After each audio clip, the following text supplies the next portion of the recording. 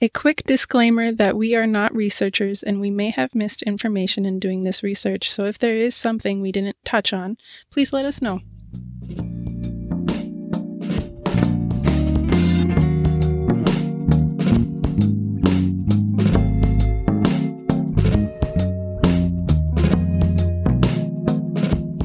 Hello and welcome to Randy's Roundtable. And I am your host, Randy, she, her, bisexual. This month is Pride Month, so we're going to change it up a little bit in how we do things this month. We're going to try for an episode each week discussing film, TV, comics, and manga, and the often queer aspects of them. So join us for some queer hijinks while we travel through a rainbow of time. Was that too much? Maybe. Who cares? All right, nerds, can you take a moment to introduce yourselves? And if you feel up to it, how do you identify? All right. My name is Emma, and my pronouns are she, her. Hey, I'm Cassie, and I identify as a gender-fluid pansexual. I don't have any preferred pronouns, as I used to be called, anything from the sun, so I just exist, is kind of what it boils down to at this moment. I'm still figuring things out, but for now, it works. Hello, I'm Stephanie, and I am on the Ace Aero train, so I don't have time for all that nonsense. Hi, I'm Eva, and I use she, her pronouns, and I am bi. Well, this certainly is an ugly transition, but maybe that's befitting of the time we're going back to. Before the 20s, queerness in film, mind you, this is centered on American media, was not common. Sometimes you just had to squint, though not as much as you did between the 30s and 60s when the Hays Code came about. For the Hays Code, which was also known as the Motion Picture Code, it was a set of moral guidelines that was put forth to sort of keep Hollywood safe and presentable. It was put forward by a Presbyterian elder and former head of the Republican Committee, Will H. Hays. Hays was brought in as sort of a PR due to the film industry floundering because of raucous behaviors of celebrities involving drugs, sex, and crime at the time. The scandals at that time was making studios worried because it was messing with their image that they wanted to present, and worried that the federal involvement would step in to take reins and create their own brand of censorship. So they were hoping to sort of cut that off at the helm. So the Hays Code covered all their bases and hoped to offend no one. But they clearly had their own biases putting into that with the standards that they modeled and put forth.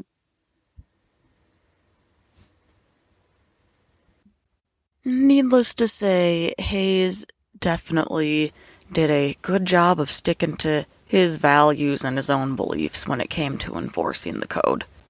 Now, the code itself started out more or less as a list of do's and don'ts to try and keep federal regulation at bay. It maintained that there would always be, amongst other things, upstanding Christian and family values, no sexual perversion, gays ain't allowed here, the good guys always won, the bad guys always lost. They cannot promote bad values like drugs, sex, guns.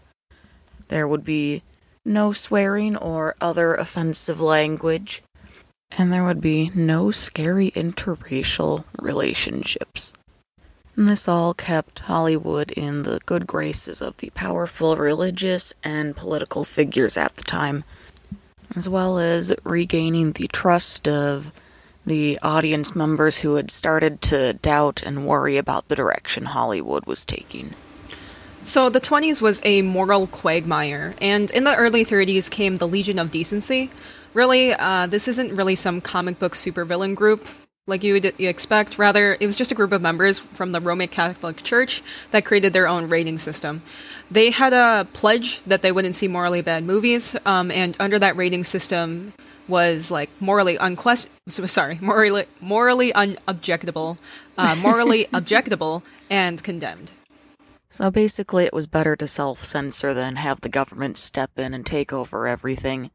and so started the MPPC.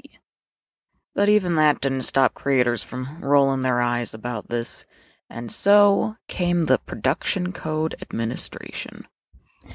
The PCA was led by Joseph Bede, who led the way to making a requirement for movies to be given a stamp of approval.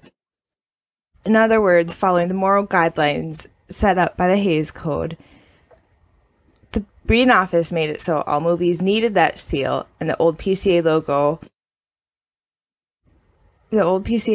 to say this movie was morally correct, as the Hays Code says, and made it so the office approved all movies. He could adjust movies as needed to fit the code. So how did creators get around this code? By gay coding or queer coding characters, insinuating through the use of stereotypes and innuendos like men appearing fashionable, dainty, emotional, dramatic, weak, and women being larger, stronger, stepping out of fashion gender norms, and bottling their emotions. Things that just weren't quote-unquote normal. As such, we got a slew of tragic gay stories, queerness for easy laughs, and more obvious, it became a shorthand for villainy. Children's Hour was a coded lesbian love story where one woman dies, which this may have been the start of the bury your gays trope, and Maltese Falcon, where his effeminate nature equals being bad.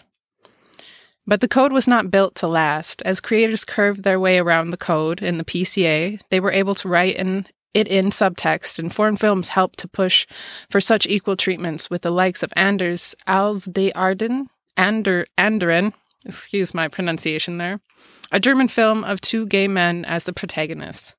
And by the 60s, it was basically a joke. It was abandoned in 1968, turning to the rating system we have today, G, M, R, X, or well, a transition into the version we have today, G, PG, PG-13, R, and NC-17. But just because the gay code, the Hays Code was no longer in effect, it didn't mean that the gays just filled the screens. Queer coding started tropes and stereotypes that continues into present media today, albeit there have been a smattering that I've shown through of what many say is good representation, such as Desert Hearts, The Queen, Boy in the Band, The Celluloid Closet, Tangerine, Pariah, Moonlight. And while studios have and still have the ability to add queer characters, they often don't, so as not to risk turning off the audiences or advertisers, you know? And so, here comes queer baiting, wherein they capture the queer audience with implied promises, but they don't exactly follow through. Sorry. And the transition into queer baiting, came from the realization that they could get the fan communities to do the work for them. Some of that baiting does stem from international markets, such as China or Russia, where they don't want to overtly offend that market and risk not being able to export to it, but that we don't want to solely put the blame on that and not recognize the homophobia, internally here at America, because there is a large portion of that coming from within, just within the industry itself, that does not want that. Because of that because of the lack of desire to push forward for that, we end up with a lot of queer coding that leads to queer baiting. And there is a difference between the two, because queer coding can be used and was more often used as a signifier that a character was meant to be a joke or villainous, which is why so many Disney villains read as queer.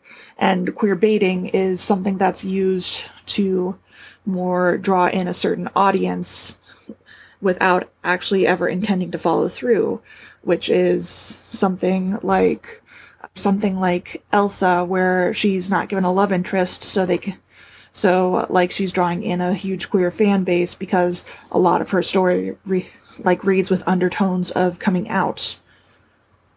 Yeah, and so it's easy to put a spotlight on especially Disney characters, since it's had such a influence for generations, and for all of us especially, as we're big fans of the nerddom, especially their projects with Marvel. They're just so much fun, but Can you guys think of any other fandoms or ships that have baited you? Destiel. God, that like God, that just happened last year, but I think one of my favorite memes was the Destiel confession and the phrase homophobically canon. Oh. Also, like, being gay sends you to super hell, like, is also another one. Send your gays to super hell. But, like, just because a lot of it started from, like, just the lack of female characters in that show. And Castiel didn't come on until, like, season 3, so first, like, one of the most popular ships on that show was an incestuous ship, like, between Sam and Dean. Like, fortunately, I did not get into the show until well after that. Then Castiel was introduced, and, like, the fandom, like, descended upon that boy. But so true. Yeah, like, if you ever watch that show, you can tell, like, the interactions between Castiel and Dean, if Castiel were played by a female female actor, because the character is meant to be a angel inhabiting a human body, so if in theory the angel had chosen a human host, a female human host, then it, like, but the point is, like, if the character had been female, the interactions would have been clearly meant to be read as romantic, but yeah, like, in the end, the result is it comes through as queerbaiting. And then November 2020 happened, coincidentally, the night of the presidential election. So, God, that was a fucking trip of that whole sequence of events was a trip. God, that whole week was really just a real wild ride on the internet. But, so, Castiel actually confesses that he's in love with Dean, immediately gets dragged to angel hell. Dean never says anything back, and then by the finale has more or less forgotten that Castiel exists, and then dies by being impaled on a nail. Yeah. By a vampire juggalo. It was intense. That's one way to go. Also, like, throughout the whole seasons of Supernatural, it's things that Dean says and does, but more so like what he says and things that he's gone and done in conversations about his past really point to him being queer. And yeah, so and it's an easy read. Yeah, and you don't know how much of it was intentional on the part of the writers, at least at first, because it can be like, maybe for one of the ones that people point to a lot is the Purgatory line. Like, they make a reference to Purgatory and Dean says, oh, like the one in Miami, and that's a gay bar. But it could be they just wanted to make a joke, and from Google, like, maybe they just found a bar named Purgatory and a location, and they just either didn't know it was a gay bar or decided to ignore it for the sake of the joke to land. Or, but it definitely became a lot more overt as the season went on, and it became clear that, like, that was a good portion of what was keeping the show relevant was the fans. That was into that, I feel, like, because that was the most vocal portion of the fan base. And obviously I don't want to say those were the only fans of the show, because they weren't. Like, there were still people who were into it for the story. God knows why. So what it ultimately comes down to is it feels more like Dean feels more and more repressed as the show goes on, because the writers like to feed in and toss scraps to that portion of the fan base without ever actually giving anything definitive to them. And at the same time, like, they like to toss little jokes between him and Castiel so that they can say, oh, it wasn't intentional, or oh, it was just a joke. But they can still keep the interest of that portion of the fan base so that their numbers don't drop off, and they can keep going on as long as they did. Yeah. Yeah, it's often very much so about how long they can keep all audiences happy, because they don't want to turn off certain audiences, because if they turned off too many people from watching it, they'd lose that revenue. which would lose them their show usually, which is just disappointing. Yeah. I've got a couple, but the thing is, it's kind of hard to discern whether or not I just had my, like, shipper goggles on, or if it was actually, like, actual queer baiting, so I would like your guys' takes on this as well. The first up is Supercore, or Lena and Supergirl from... Yeah, Supergirl, yeah. Yeah. I was going to talk about that one too. That one is actually good. pretty agreed upon as queer baiting from the fandom from what I've seen. Like, to be fair, and it might just be me, but I feel like Katie McGrath just generally gives off lesbian vibes whenever she does acting. Mm-hmm. So that's the one that I got. And maybe it's just more of my wishful thinking for this ship, or this couple, I should... but Poe and Finn Oh, yeah. from Star Wars. They In the first movie, it's very light, but I can't tell if it's intentionally or if... sorry, I cut you off, Emma. I feel like it was more queer baiting in the promotional materials because they definitely drew back on it in the movies themselves.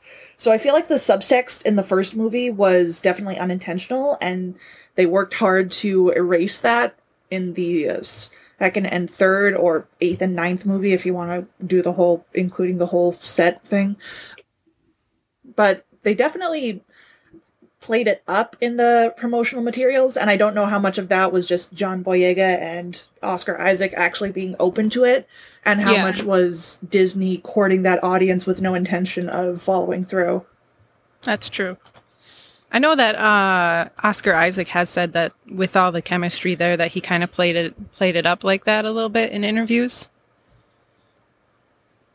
Yeah. So, like, they had really good chemistry, so that could be why it just reads so well as being them being queer.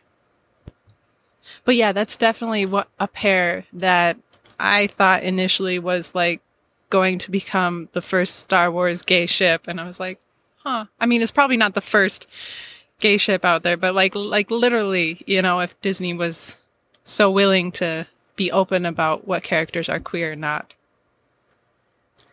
Instead, we have Grand Moff Tarkin and his twink.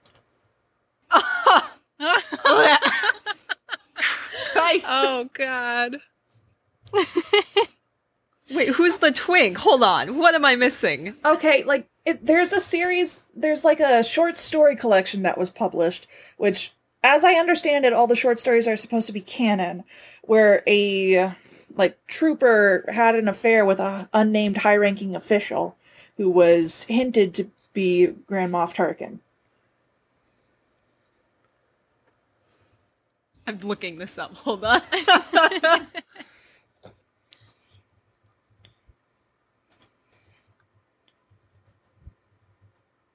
Huh. Oh, okay. I'm kind of brief. Yeah, the book is from a certain point of view. That's it. Like, it's a series of short stories told from the perspective of side characters. Okay, I don't know how to add to that because I barely know anything about Tarkin. Honestly, I don't know much about the Star Wars fandom as a whole. Every now and then I'll pick up a Star Wars comic and be like, oh yeah, that's pretty good. I like this story. I had one more, and I didn't watch all the way through the end of the show, so I don't actually know if this couple happened, or it left off as subtext and just kind of like canonically, but not really canonically stated that they were confirmed as a couple, but Xena and Gabrielle from Xena Warrior Princess, did they officially get together? I know they had a couple of very like obviously romantic scenes together, but I think it's kind of more they couldn't officially declare them a couple because at the time it was played very romantically between them. Yes. Yeah, it's definitely agree with that because it was very much so. Given the time, they couldn't say yes, they're queer. I definitely haven't read anything about whether or not the actors or the crew who worked on the film or the show have said whether or not that, yeah, they were totally queer or not, but they might have. And like something to keep in mind is there is a difference between queer coding and having to like downplay the queer aspects due to censorship, because there's a show called The Untamed. It is based off a queer novel, romance novel. I'm not going to attempt to say the name because I've never heard it said out loud, but it's basically Grandmaster of Demon Cultivation is the translation or something. But Okay. in the novel, it's explicitly a queer romance, but in the show, it's just a very intense friendship, and that's because it's a Chinese show and The Chinese Untamed. You're talking censorship about The and Untamed. Yeah, yeah. Like, Pay attention, Eva. I literally said the name. Oh, I'm sorry. I missed it in the beginning because I just focused on the demonic cultivation part. Yeah. Wei Wuxian and Lanshan. Yeah, like, because of Chinese laws of homosexuality and censorship laws, like, there's no way they could be explicit with the romance, but they play it up in a way that if the show were American, like, it would read very queerbaity, but, like, due to the context around it, like, it does read as very legitimate and, like, honest is not the word I'm trying to think of. Sincere, that's the word. Like, does read as very sincere. Yeah, I've heard of Untamed, but I haven't watched it myself. It's very pretty men. Yes, it is on Netflix. I would recommend you check it out. It's a little bit... The translations and the subtitles aren't always the best. But Nope. That happens. That happened. Yeah, depending on when these shows or films were released really plays a part of whether or not the queerness was super censored or whether or not it was super coded. And if they can be super open with those characters or not. And I think in newer times, from like the 2010s and on, is a pretty good time for most films and everything to be super open about that. And there have been movies in between that have been very much so, like, yes, these characters are queer. And that's been great. We've had some really good representation come out of the framework that has been set by politics and censorship standards. I know that there was one that, while there were queer characters in it, and I don't know if maybe I've got my shipper goggles on or not. I like that word, Eva. So there were queer characters in this show, but one of the characters interacting with the main character seemed to me like it was like they were kind of queer baiting them. But maybe this happened before the queer characters happened. I don't know. Do you guys remember Buffy the Vampire Slayer? Yes. I didn't watch it, but I definitely heard about some of the queer baiting that was going on in that show. Yeah. So I'm thinking of Buffy and Faith. And as we all know, Willow is the main queer character in the show. Remember, you get two lesbians, and they are together. And they are. But, if memory serves me right, her girlfriend does die in the end. I can't remember. Oh my gosh. Does her Bury girlfriend your die in the gaze. end? I think she does. Let me... Tara did die. Okay, that's what I thought. I was like, I'm pretty sure Tara dies in the end. So, like, Willow's left all alone, of course. But in the show, Buffy and Faith, they were such enemies to best friends to enemies and back and forth all the time. And I was just like, this feels very gay in a show that has gay characters, but we can't have the main protagonist be gay or bisexual or any sort of queerness. Do you think Joss Whedon knew bisexuality existed? I think that's pushing it. It's Joss Whedon. What do you expect? I really liked the characters for Buffy and Faith, and I thought they would have been a really interesting couple to watch throughout the show, but obviously that was not a thing, and they never became a thing whatsoever. And Maybe Buffy in the was- reboot, like Catradora. Right? Maybe. Ooh. It kind of plays into the first times that I saw queerness portrayed in like TV or film. Buffy was definitely one of those shows that I still love to this day, and it was one of the first experiences of queerness that I saw on film. And then like a movie that I saw when I was younger that had queerness as the central theme would have been The Birdcage with Robin Williams. I've never actually watched that movie. Like, I've read up on it, but I've never actually watched it. I keep meaning to. Mm-hmm. Yeah, I always thought it was really cute and funny and sweet. I haven't really read up on like how people took that movie, how people if whether or not the queer community liked that movie or not. So I don't know what the community at large really thinks about that movie. I thought it was really cute. Yeah, it was just one of the first movies that I saw that had queerness as its central theme. And so I thought that was really interesting when I was younger. Albeit, like, even though I saw these things, I didn't really Comprehend? Yeah, I didn't really comprehend what that meant. And I didn't really understand myself until much later in life, until college and stuff. But like, I wish I saw more of it, I guess. So, you guys want me to expose myself right now? So long as we're talking about childhood exposures to queerness? Do it. Yeah. So, if you're comfortable with it. So, do you remember the American dub of Sailor Moon? How they made Sailor Saturn and Uranus cousins, even though they were girlfriends in the original adaptation, but everyone saw right through that? Mm-hmm.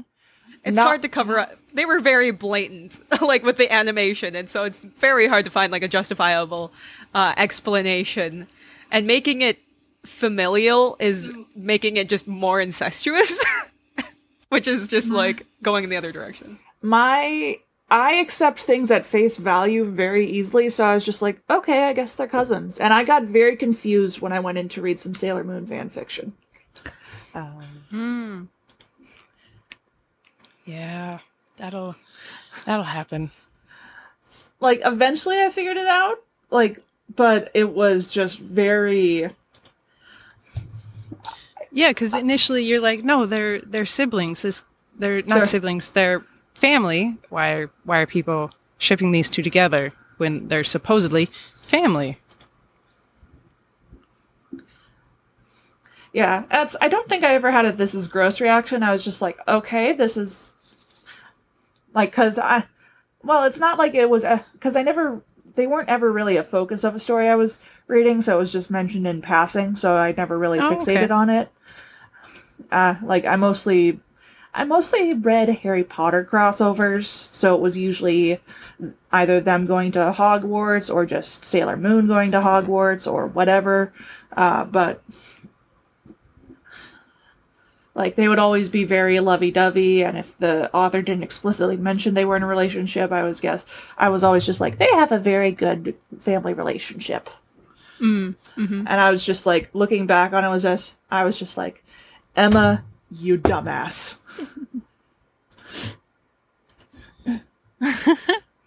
Granted, I was also the type of kid who covered her face when there was kissing scenes, so I don't know how well I would have handled it if I figured out their relationship.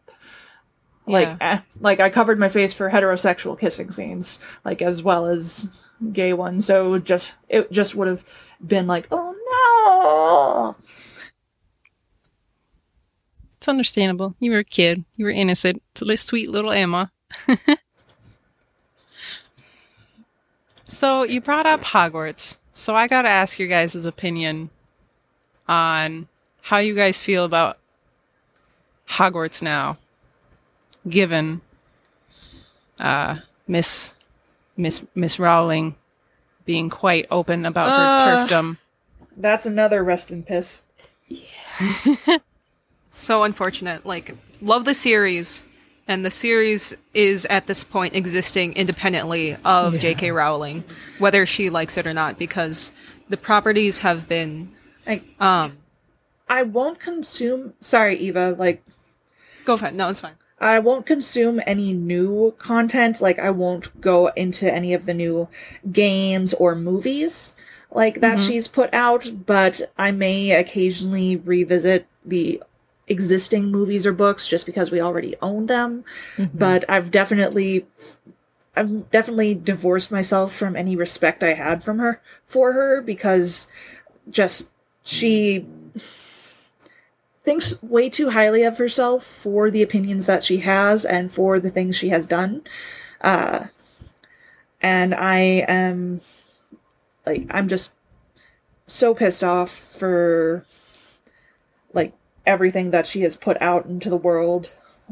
Like, outside of Harry Potter, like, some of the, because I don't know if you guys have looked into that transphobic BS that was one of her adult, quote-unquote, adult detective novels. Oh, yes. Yes. So it was a, to feed into the rhetoric, it was a man dressing as a woman's, as part of his serial killer ploy. Yeah. Yeah, I remember hearing about that and reading up some articles about that because it was very much so in her line of rhetoric of how these people are just villains. The info about JK really was kind of sad, but it also is kind of upsetting in a different way, just because, you know, she's never really going to learn and understand and connect the dots that maybe her bad experience being an assault survivor does not equal trans people are bad. And she's just gonna live in this bubble where people will shower her with praise for being so progressive and straightforward, and so she's never gonna really have to take a look at the larger world and sort of the implications that not only this, but all of her other weird info dumps that she's been giving about her universe and personal beliefs in general, like the sort of impact that those are going to have on all of these kids that grew up reading her stories and looking up to the characters in there. She has one of the most beloved fantasy series in the world, and just somehow just turns around and is like, no, these people can't exist. They can't love like that. They can't be like that. And she just denies access and is completely gatekeeping of a community she does. Well, first of all, gatekeeping is horrible. But second of all, she is gatekeeping a community that she doesn't belong to from entering her dumb fantasy world. Yeah. Yeah. And it wasn't like she was the beacon of diversity to begin with, but also to have that amount of influence with being on her platform, having such a successful industry, and having the effect and the influence on young children and young minds, and also the fans who have grown up with her. Yeah, you said you nailed it with just feeling immeasurable disappointment, and it's just. It emphasizes again that whether you like it or not, when you are as popular and infamous now, I guess, you do have a responsibility. Your actions, you have responsibility. Your actions have consequences, and everything that you do and say, you can't get away with like what you what you maybe would have gotten away with if you were a smaller known author. No, that doesn't work. That doesn't fly anymore. And so it's just I'm so disappointed. I don't have the same nostalgia as maybe some of you because I didn't really grow up with Harry Potter. I got more into it during college, but even still, just admiring her for her works and just to see her completely like hate and dismiss the existence of these people, these women, is just incredibly disheartening. And and the thing is, like, even when we were sorry, Cassie, you want to go ahead? You can go first. Okay.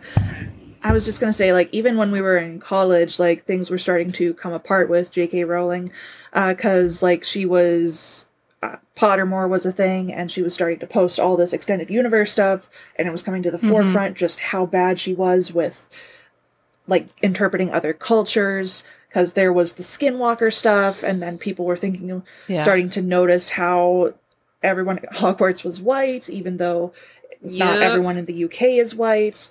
And then there was also, oh, by the way, werewolves are a metaphor for the AIDS epidemic.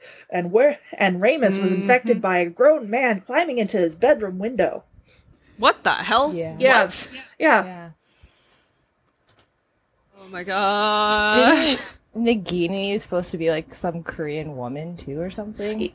Yeah, that came about like in the most recent Fantastic Beasts movie where it was revealed she's a cursed Korean woman, and eventually she just will become a snake completely, and with that she becomes Voldemort's gal.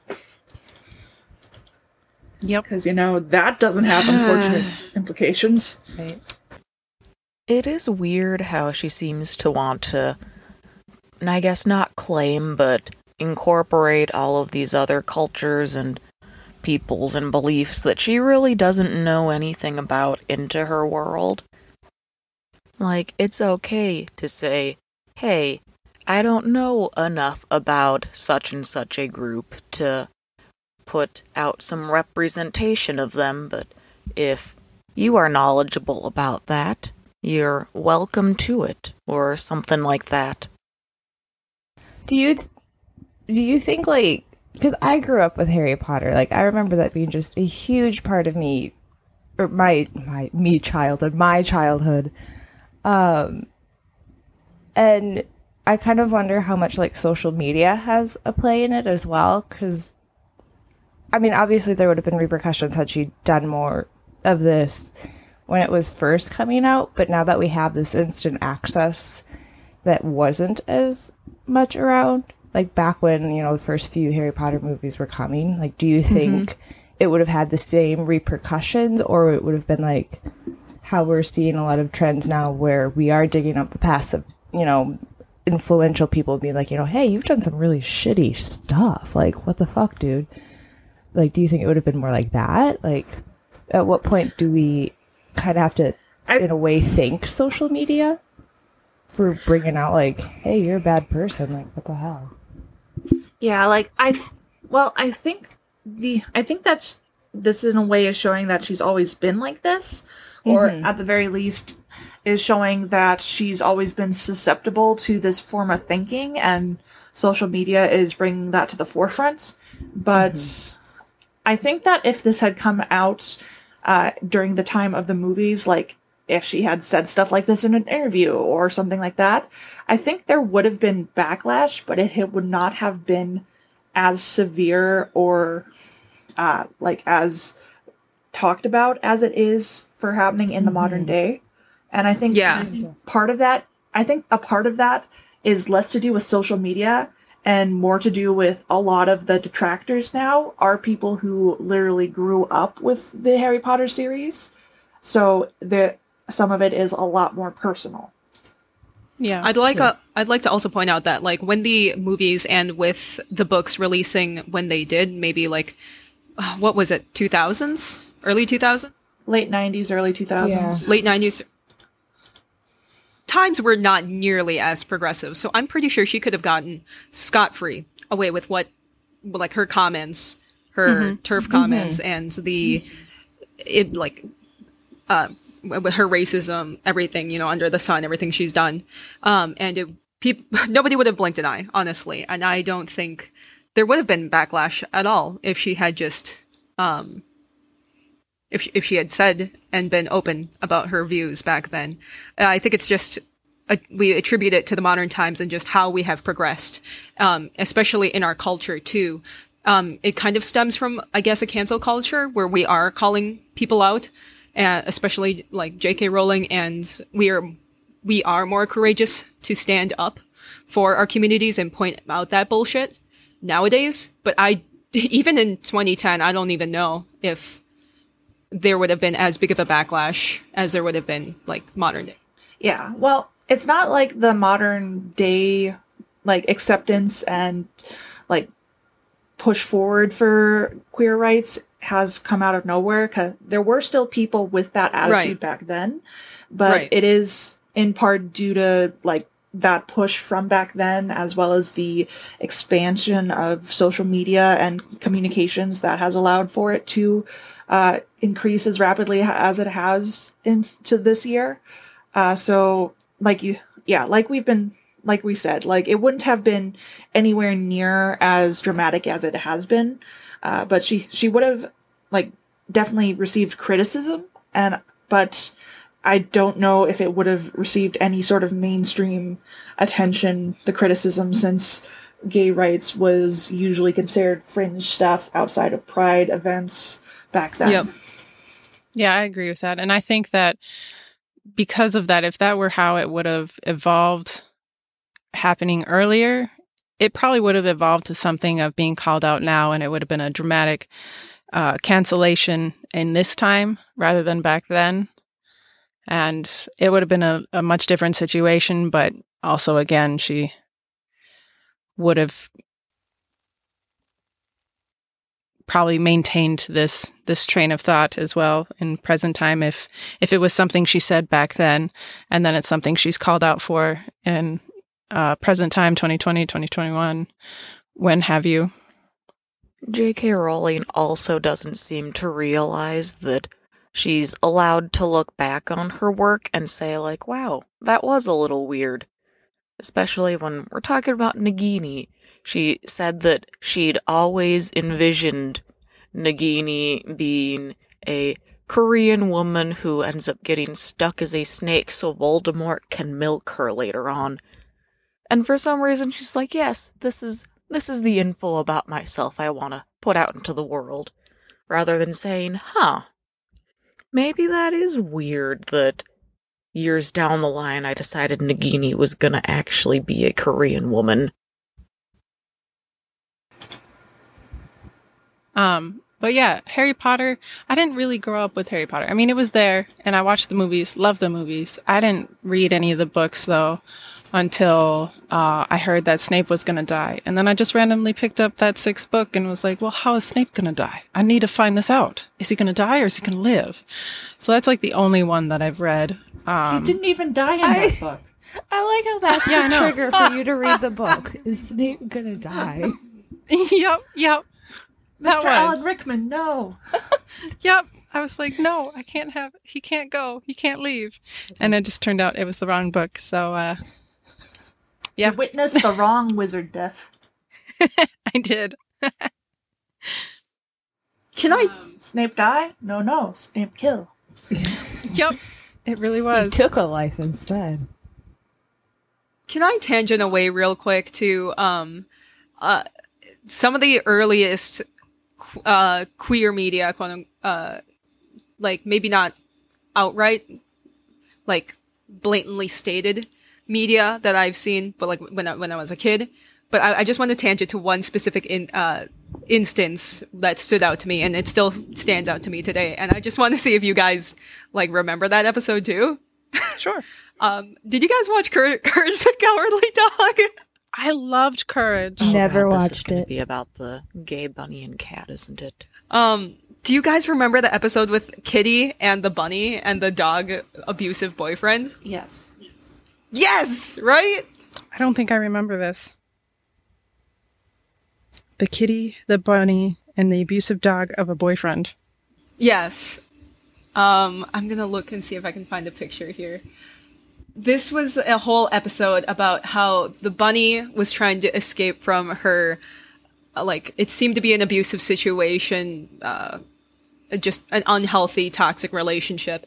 And so the kitty was trying to help the bunny escape from her boyfriend, who's depicted as this, like, what is this, a Doberman type dog, and they just, courage helps them run away, and they get on a train together, and they ride off into the sunset, and that's just stood out to me. And I don't know if they intended it specifically for them to be, you know, a lesbian couple at the end. They ran away together, or I don't know. if it's just two gals being gals. Some of these photos, it looks pretty on point of like, yes, they were a queer couple. Yeah, I just did something that was like, that was very, like, of a show that I did not expect it to come from, and I put it in the general chat here. Yeah, especially from Courage the Cowardly Dog. That was such a weird show, but like I loved it as a kid. It gave me the creeps, but it was also great. Return the Slab episode scared the pants off of me as a child. Any episode that involved the grandpa like changing into some weird creature or other, I was just like, no. Just creeped me out, because that grandpa character, he was creepy all the time. Eustace? Yes. Yeah, that was a show. So do you guys have any queer favorites in film or TV? Not necessarily that they're like the main protagonist, or could be a side character or anything like that. Immediately forgets every gay character I've ever known. Let me think. Asami and Korra. I'll yell it. I'll yell it from the rooftops. I'm so happy. Yeah, that was pretty exciting when that happened. Like, damn it, Nickelodeon, for not being able to, like, you know, I mean, we got our like expanded upon relationship into the comics, but damn it, Nickelodeon, for not being able to show it on TV. Like, cowards. Right? Yeah, that was definitely a really good one. Yeah, I'll also say, oh, sorry. Now that I've asked that question, all queer characters have left my head. This is wonderful. Oh, I've got. Yep. I'm rolling. Let's Ruby and Sapphire, Steven Universe. Healthy, like a realistic kind of depiction of a couple, and it's obvious, like, yeah, they had their issues, they had their arguments, but, you know, they truly loved each other aside from all of their differences, and they make this wonderful, you know, new gem, Garnet, and I just love that. Sorry, Oh, yeah. I could go on and on. Okay, so like I gotta admit, Steven Universe is a great queer show that I have not watched yet. That's You're fair. not alone. I've only seen like 2 Oh episodes. my god! Catra and Adora. Yes. Yes. Love that one. I haven't finished She-Ra, but yes, I am totally on board. Doctor Who, they are background characters, but this was maybe during David Tennant's time. Oh my god, all the Whovians are going to come for me. I just know it. Are you talking about the lizard woman from the Dawn of Time? Yeah. Just the I don't want to say it was like forced or like it was a blatant insert, but it was just a very natural like depiction or like a natural introduction of this, you know, these two characters. And yeah, they were wives. Awesome. It was just so fluid and just so, it wasn't forced. It wasn't there just for the queer baiting. Yes.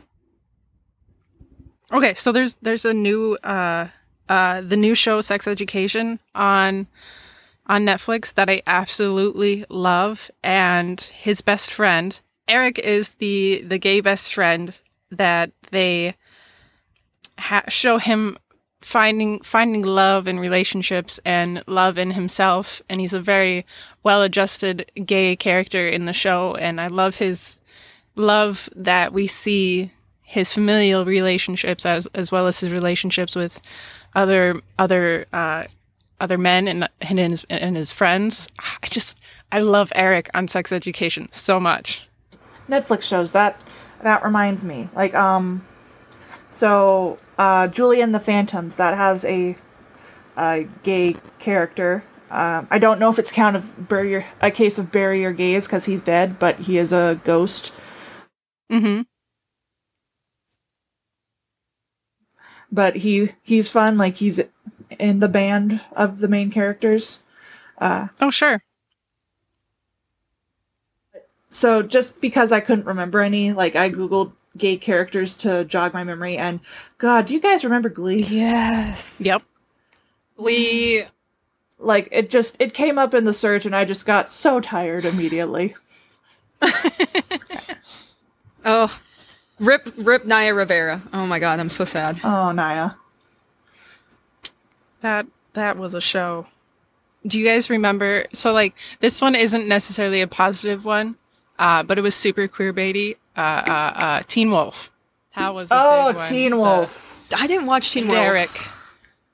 God, I want to burn that from memory. Yeah, I don't know.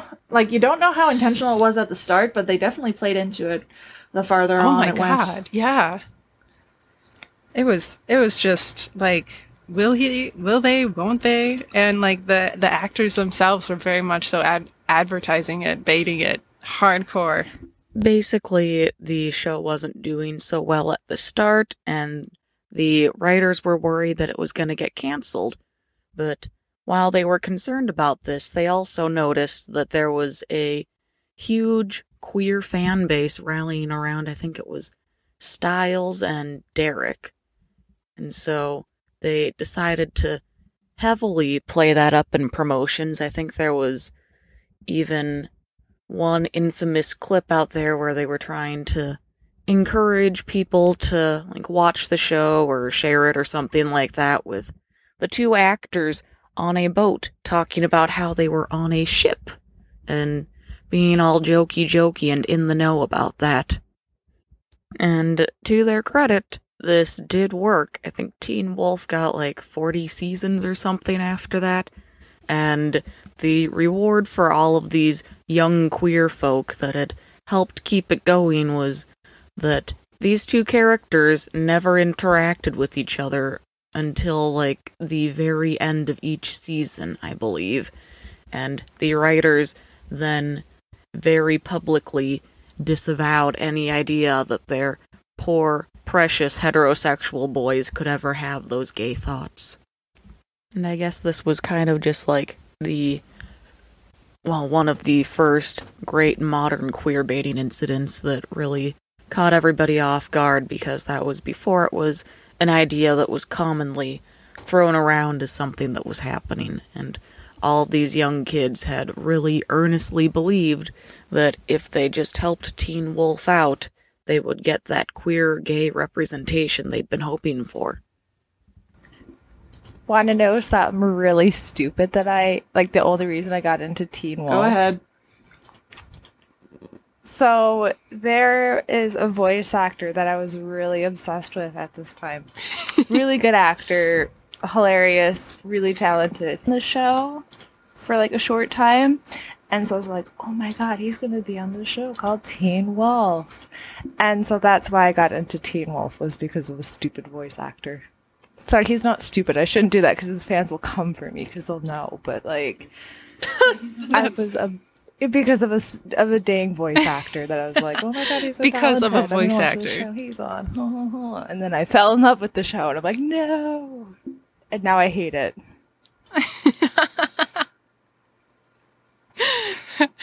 Cassie, we're all judging you. I'm judging myself, so can't hate me more than I already hate myself. Were you a Derek shipper? No. Randy, God, please. She had standards. I shipped no one. I was like, just love you all at the time. I was never big into shipping though, so I just watched it. Do you guys ship characters ever, or have you ever shipped characters together? Yes. Do you even have to ask? Yeah. I mean, not everybody does it. Yeah, it's true. I'll be honest, I don't know when I started quote-unquote shipping, because that's an internet term, and I think we've all, at some point, looked at a pair of characters and were just like, yeah, they should kiss.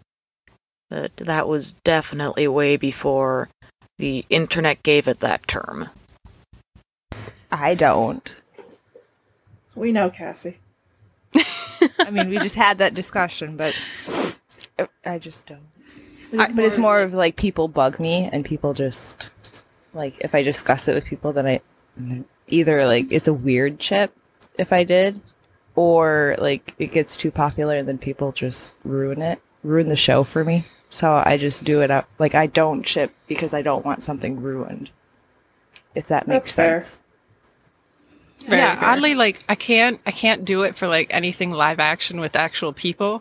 Yeah. But like cartoons and stuff, super easy to like form ships. But like when it's actually people, I'm like, no, but those are just actors. Like they have they have feelings, and they probably aren't like that, you know. So I'm like, I just can't actual live action movies or TV. I'm just like, but comics, cartoons, all that kind of stuff, super easy. Yeah. But anyways, back into the queer characters and stuff that you love. Can I hit you guys with one? And I just found this out, scrolling through this, and oh my god, I love this. Like, this is really fantastic. SpongeBob SquarePants is Ace. SpongeBob's The Ace? creator said that. Yeah, like stated twice. That is very incredibly cool. Yeah, I and did not know that. I assume it's based off the fact that actual sponges are like reproduce asexually, but like Yeah. SpongeBob has two parrots, so presumably like orientation wise, the show would not consider asexuality requisite for sponges. So like it's a deliberate choice. Yeah. We have some representation. So I think that is just one, I didn't know that. Two, that's in 1999. That's wild. And he's one of the most renowned and well-known, recognizable characters of our generation, the previous and future generations, because I'm still pretty sure they're going strong with that TV show, too. Oh, heck yeah, they are. Yeah, it's still ongoing. Movies are still being made. SpongeBob is still relevant. Yeah. So, there we go. Main character that's also Ace. That's awesome. You know? I think that's so incredibly cool. Also Peridot from Steven Universe. Yep.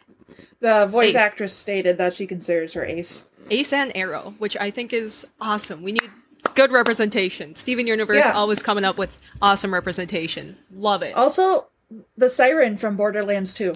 Yeah! Oh. I've never played Borderlands. No I'm idea. trying to remember who that is.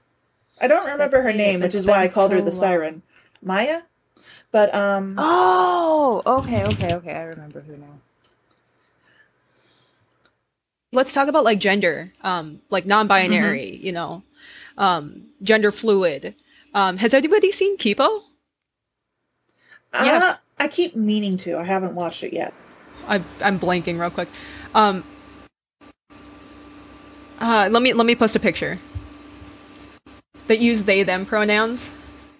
Oh, yeah. There you go. There's Asher. Yeah. Yeah, I thought Asher was adorable. I thought Kipo did a really good job Yes. with their representation. And for my She-Ra watching fellows out there, Double Trouble. Yeah, I think that gender is more of something that you'll find discussed more in newer media rather than older stuff. It was mostly focused on sexuality rather than gender. But I think that what they've come out with has been really good. Like Asher and who did you just say? Double Trouble. Double Trouble. And there's so many Steven Universe characters out there too. Like, Oh yeah. Like Steven Universe has done great with their representation. It's awesome. if you haven't seen Steven Universe, go watch it. I God. say it like I've seen it, but like I've witnessed it on conversations and interviews and stuff like that, and actually just reading into like the characters themselves. God help us if the first people to discover our podcast are the Steven Universe criticals. What are some tropes that you guys don't like, and what are some tropes that you guys don't mind or like? The ignoring boundaries gay. I hate that one. That also, yeah. Yeah, I think that's very problematic, and very much so pushes into the rhetoric that being gay is bad. Yeah, that kind of circles back to the what I said about the queer coding applied to villainous characters earlier, because like queer coding isn't always used for queer baiting. It's sometimes used to signify a character that we're meant to think of as a buffoon or think of as a villain, which is why like it's not necessarily the explicit reason why they chose it, but Ursula was based off a drag queen, so that's why she is like so like drawn. Flamboyant? Flamboyant, that's a great word for it. Or that's why so many male villains are effeminate, or just any number of traits that the queer, like, that's why so many queer people are drawn to the villainous characters, is because we see traits of ourselves in them because they were deliberately put there. Mm-hmm. Yep. A trope that I like and dislike would be the gay best friend trope. Because some shows do it well, some shows do it really poorly. Kurt Hummel. Like Eric from Sex Education. I thought they did that one really well. There's actually a movie called Gay Best Friend that's sort of like addressing and attacking this trope. Like, which I've never watched the full thing, but like it's kind of funny. I think I've heard of that. Don't they call it GBF? Yes. Yeah, the gay best friend can go either way depending on if their character trait is I'm gay or if they've got more going on. But yeah, like it's sort of just like addressing that trope of treating people as accessories, which like that's basically what the gay best friend trope boils down to, is it treats the gay character as less of a person and more as an accessory for the more oftentimes straight main character. Yes. Definitely the bury your gays trope. That's gotta go. It's real bad. I'm glad that trope is disappearing, like, in modern day, and that writers and directors and producers and, you know, people who are making the media are very, very aware of the trope and also recognize the backlash of what would happen if they had implemented the trope into their media. So, yeah. Yes. Castiel still went to Super Hell. This is true. This is true. Then again, I'm not accusing the Supernatural team of being good writers. How many seasons did it go on for? Like 15? Too many. 15 too many then.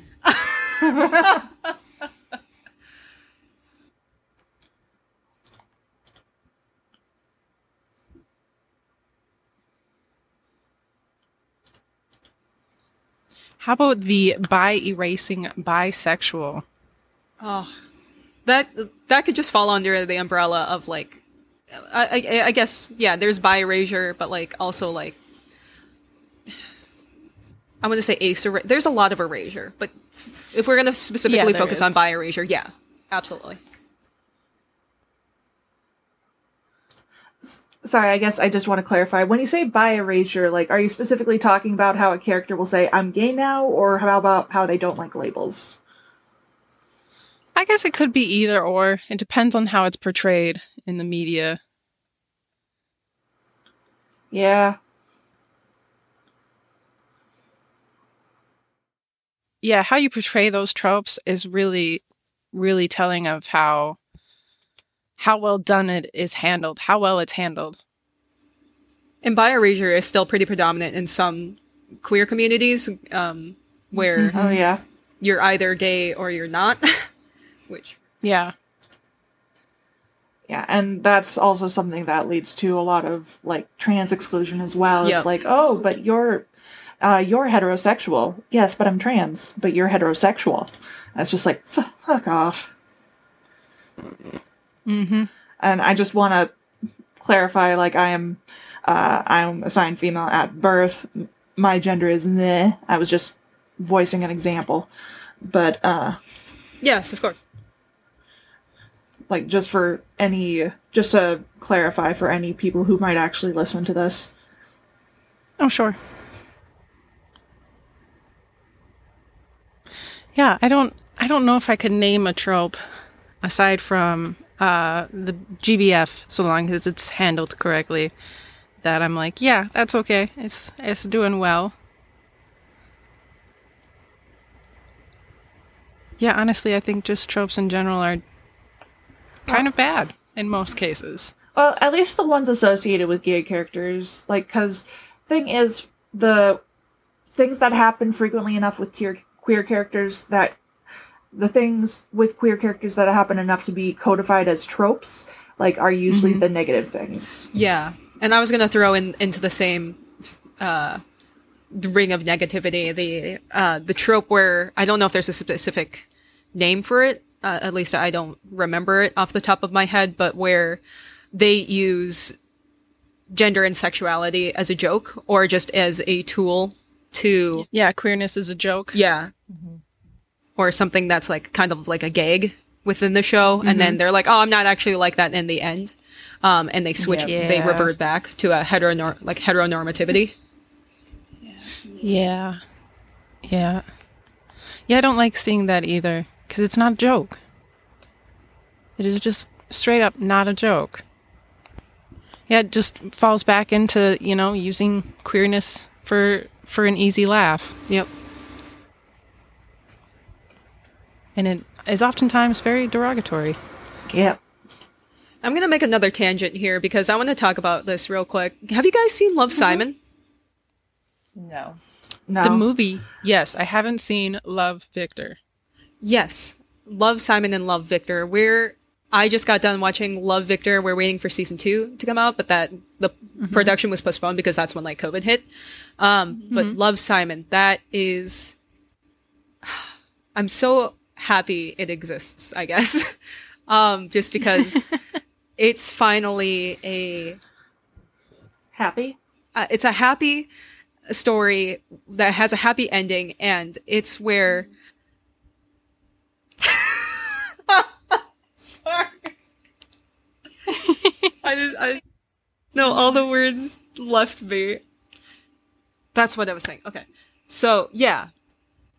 It's not particularly cheesy, but it's got, even if it's so idealistic and maybe unrealistic, in some respects, but like, he gets his friends back, he finally gets, the high school love, that he's been looking for, and everything works out for him in the end, despite, everything that had occurred.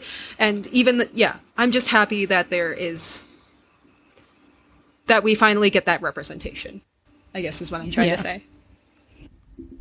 Yeah.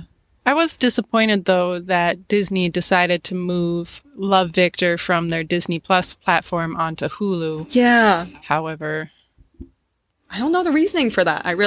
Is it just a rights issue or like a platform streaming agreement? The cynical part of me says that they want to quietly kill it. That's what I was about to say. It's Yeah. Disney. They don't and want it on their it's platform. openly queer. Yeah. And for Disney, that's pushing it. But wasn't Raya and the Last... Raya and the Last Dragon. Yeah, Raya and the Last Dragon. Wasn't there a LGBTQ character in that as well? Not that I've That's heard of. But that's not like the theme of the story, though. That's true. But yeah, what do you guys think? Should we end it there? Does anybody have any other topics they want to talk about revolving around film and TV? I just like the celebration of all of these, LGBTQ plus characters in modern media, and I just want to scream their names from the heavens because I'm just so excited, and I'm just so happy that we are getting more representation, more diversity, and good representation and diversity, and it's also a progression for our culture, and also they're good influences for children, especially if they're coming from a cartoon series where the main demographic is young kids. Go ahead, Emma. Speaking of coming from a cartoon series, did you see the Blue's Clues Pride song? No, what? Yes. Blue's Clues has a Pride song? Yeah, it just came out like last week. Oh my god, can you link it? Yeah, let me grab the link. One sec. I loved the Blue's Clues as a kid, dude.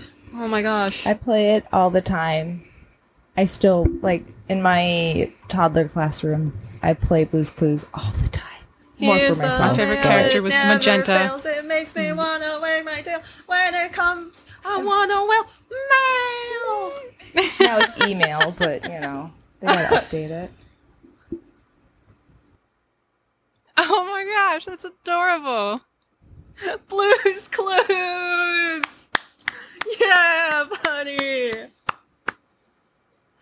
Way Did to you fucking go. Do you enjoy it, Eva? I did. I'll watch the rest later, but good job. Hell yeah. That was brilliant. And it's going to be stuck in my head for days now. So on that note, go Blue's Clues for your great representation song. This is a proud and welcoming community. And in the comments or on socials, let us know of any characters you love or hate for their good or bad representation. And don't forget, change the world by being yourself. You are loved and you do belong.